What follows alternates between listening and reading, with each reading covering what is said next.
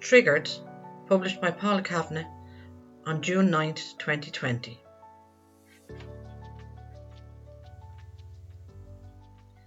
In the past few weeks, I've realised that the coping mechanisms I used as a child to survive my abuse were being triggered in response to the coronavirus and the lockdown restrictions.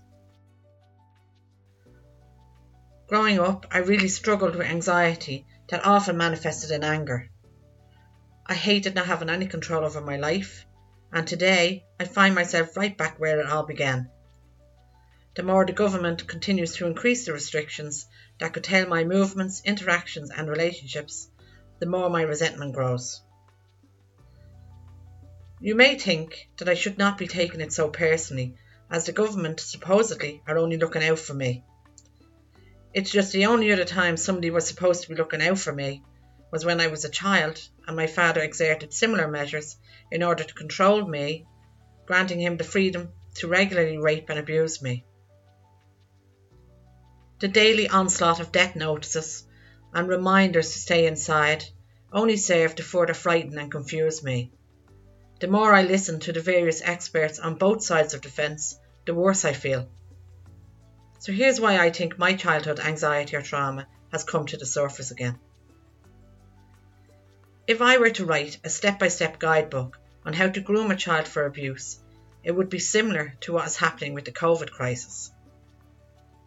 The following steps will cover what you would do to groom a child and what the government are doing in regards to COVID. Step 1. Abuse. After telling the child you care about them, begin slowly introducing fear into the child's life. At the same time, introduce rules that must be followed. Small rules to begin with that will help you gauge how compliant the child is. COVID. The government reassured us on how we will get through this if we all work together, consistently reminding us of the severity of the consequences, i.e. instilling fear, if we do not wash hands, cough into our sleeve and stay away from others. Step 2. Abuse. Increase the fear gradually over time and introduce more rules that must be followed. This will ensure that the child will keep your secret and feel it is for their own good. If done correctly, this will be followed without question. COVID. Government daily death counts remind us of the rules and consequences for us all if not followed. Increasing the restrictions gradually, introduce more things to fear, objects, surfaces, and widen the group to stay away from and include those most vulnerable, i.e. the elderly and the sick. Step 3. Abuse. While continuing to increase the fear, introduce catastrophic consequences for telling your secret. Make them responsible for others. If you tell anyone, your mother will leave. Your brothers and sisters will be taken into care. This will ensure that the child feels responsible for the safety of others, instilling a sense of guilt and fear. COVID. Push the need to use hand sanitisers, wear masks and gloves. This will make sure you understand that it's your responsibility to protect others. If you don't, you could kill someone you love. Increased isolation from everyone, making it against the rules to visit loved ones, especially those that need support, like elderly parents and those suffering or dying with an illness. Step 4. Abuse. Assert your opinions on the child. Insist that you are the only one that will tell them the truth. Everyone else will only lie to them.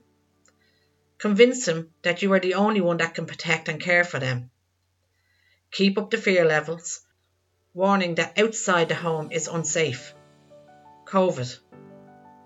Maintain daily bulletins, announcing deaths while showing images of body bags and communal graves. Denounce other media reports as false or dangerous sources that you should ignore. This is a sure way to make you compliant, afraid, and responsible for everyone. Step 5. Abuse. Undermine the child at every turn. Tell them they're stupid, ignorant, and know nothing. Criticise their choices and opinions. maintain control over their movements, activities and relationships. Let them know that no one is to be trusted but you. COVID. Take away independence and create dependency through job losses while providing just enough financial aid. This will make people believe that you really do care in case they are wavering. Encourage division, asking people to be vigilant and to report on their neighbours' activities. After all, it's in everyone's best interest. Step 6. Abuse. Okay, collect your diploma. You now have total control over every aspect of the child's life and the acceptance by the child that this is just how it is. COVID. Normalise the situation. Make it routine. Provide small rewards for correct behaviours. Lift restrictions gradually while making it understood that you can take them back if people don't behave. A perfect breeding ground for abuse is when an individual is vulnerable, isolated, and totally dependent on someone else for their survival. This will also ensure that a child or adult learns to ignore their natural instincts and will not turn to those they know and love for support. For me, the current crisis makes me feel I'm right back in my home with my father controlling the narrative. I'm being told to ignore what I'm feeling because after all, aren't we all in this together? However, after all the years of work I've done to reconnect with myself and trust my gut, I refuse to fall back into that trap again. I constantly hear government officials stating that they are the only source I should go to for information. This automatically makes me feel uneasy. I have spent years overcoming my ability to blindly follow and not question what I'm being told. To assume others know better, understand more, or are smarter than me. It took so long to reconnect with my gut feelings and trust myself when something feels wrong. For me, it's healthy to question what I'm being told. I'm no longer willing to ignore what I feel.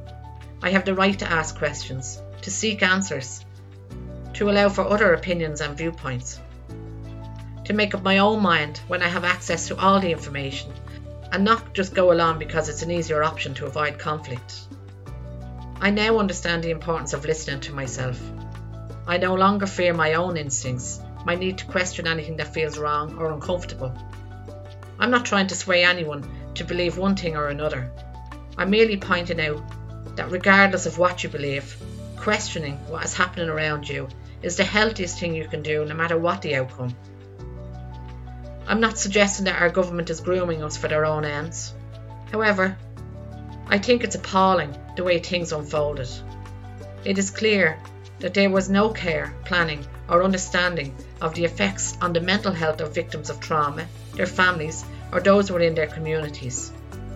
Not one centre providing support to victims of trauma, be it rape, incest or childhood abuse, were given additional funding. In fact, all the current services suffered badly due to the inability to fundraise just to keep their doors open.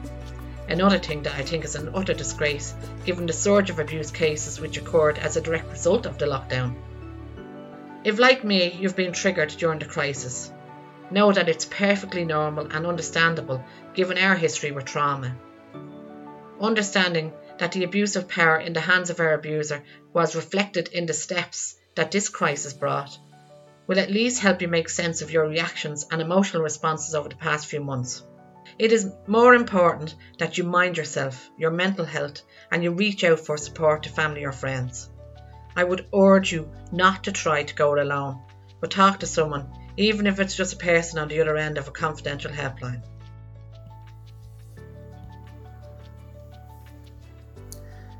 You've been listening to the Kavanagh Sisters blog posts.